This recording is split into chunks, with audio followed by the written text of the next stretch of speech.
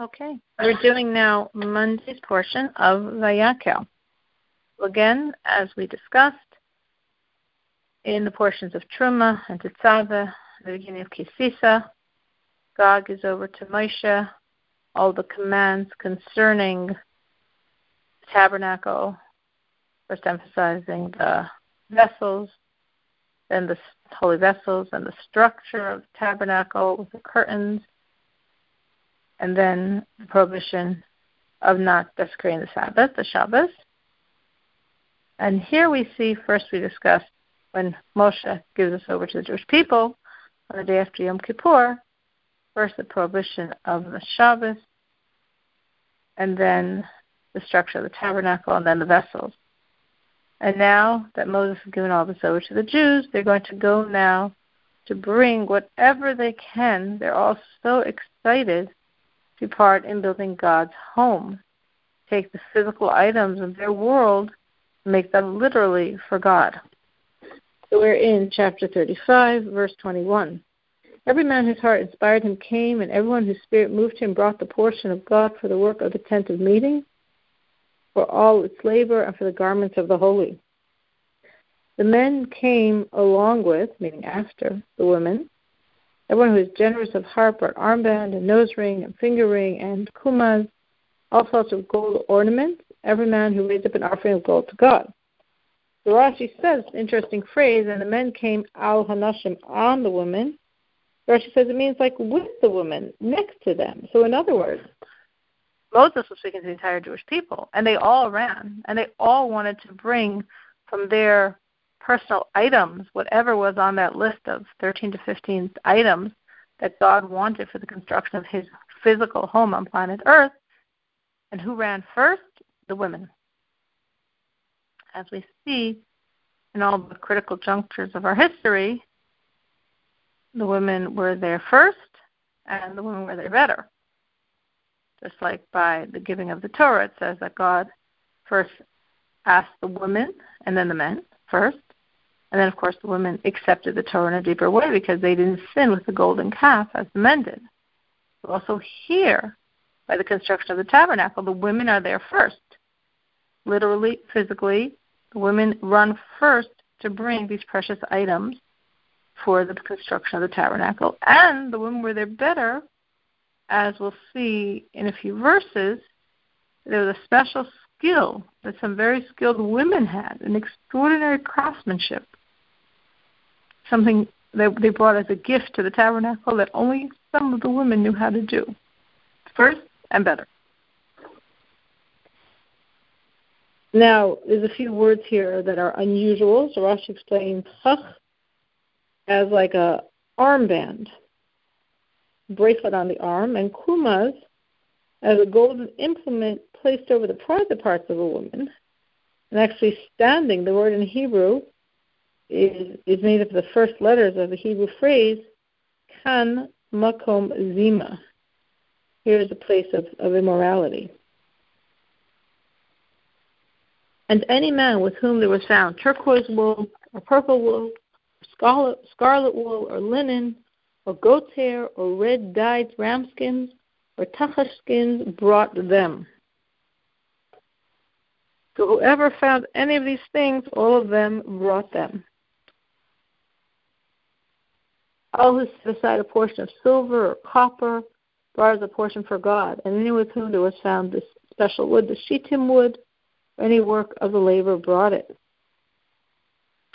Every wise-hearted woman done with her hands, and they brought the spun yarn of the turquoise wool and the purple wool and the scarlet wool and the linen.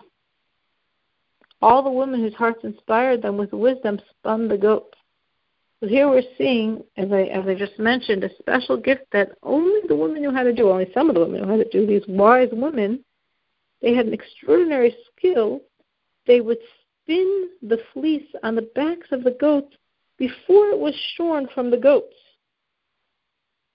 which has a number of significances. One is it's bringing into the tabernacle the living animals, meaning that whole element of chai, of the animal kingdom, of living animals, is now brought in because these hairs are still on still growing. They're still living on the backs of the goats. So they're part of a living goat. And also, once hair is cut, it loses its shine. So when they combed the fleece and they spun the fleece when it was still on growing, it therefore has a lot of the beauty. It retained much more of the beauty than normally shorn hair would have. So therefore it looked far more beautiful. So this was a very, very special skill. And again, as we said, the women were there first. Literally, physically, they got there first to donate their special items to the tabernacle. And they were there better, here having this special skill, bringing in the living animal kingdom as part of the construction of the tabernacle, and keeping the luster of the goat hairs because they were still alive when they were spinning them. The princes brought the shocham stones and the filling stones for the ephod and for the choshen. As we said yesterday, the ephod is the apron, choshen is the breastplate. So the question is raised. Here we see, certainly we're mentioning the princes after all these other items, after the women bring and the men bring and all the items they bring, and now the princes also bring. So they brought last. And then conversely, when the temple is inaugurated, we see they're the first ones to contribute. So this is what happened. When the princes heard, as all the Jewish people heard, all of this list of items that were needed for God's home, so they said, okay, we'll let the people contribute whatever they can, and then everything missing will fill in. And they were sure, of course, that they were going to take care of a lot of significant things. But actually that's not happened. That's not what happened at all, because the people had such eagerness, and they truly had so many items, and they truly were so generous in contributing them, so the people brought basically everything. So the princess said, wow, there's like nothing left.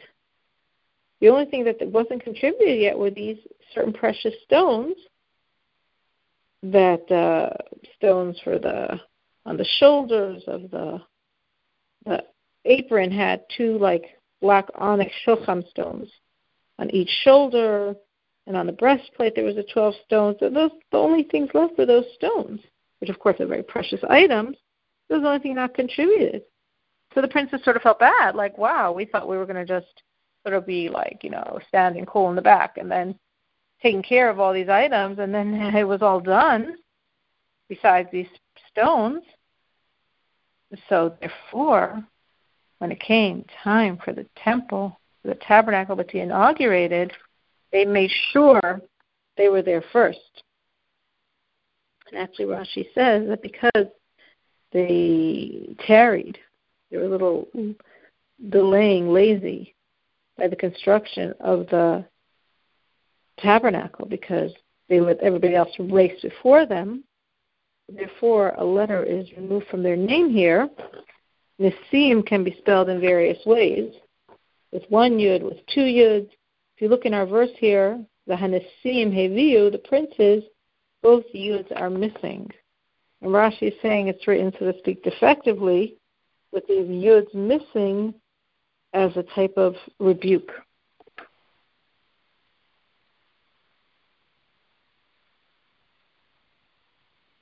The spices, the oil for illumination, the anointing oil, and the incense spices.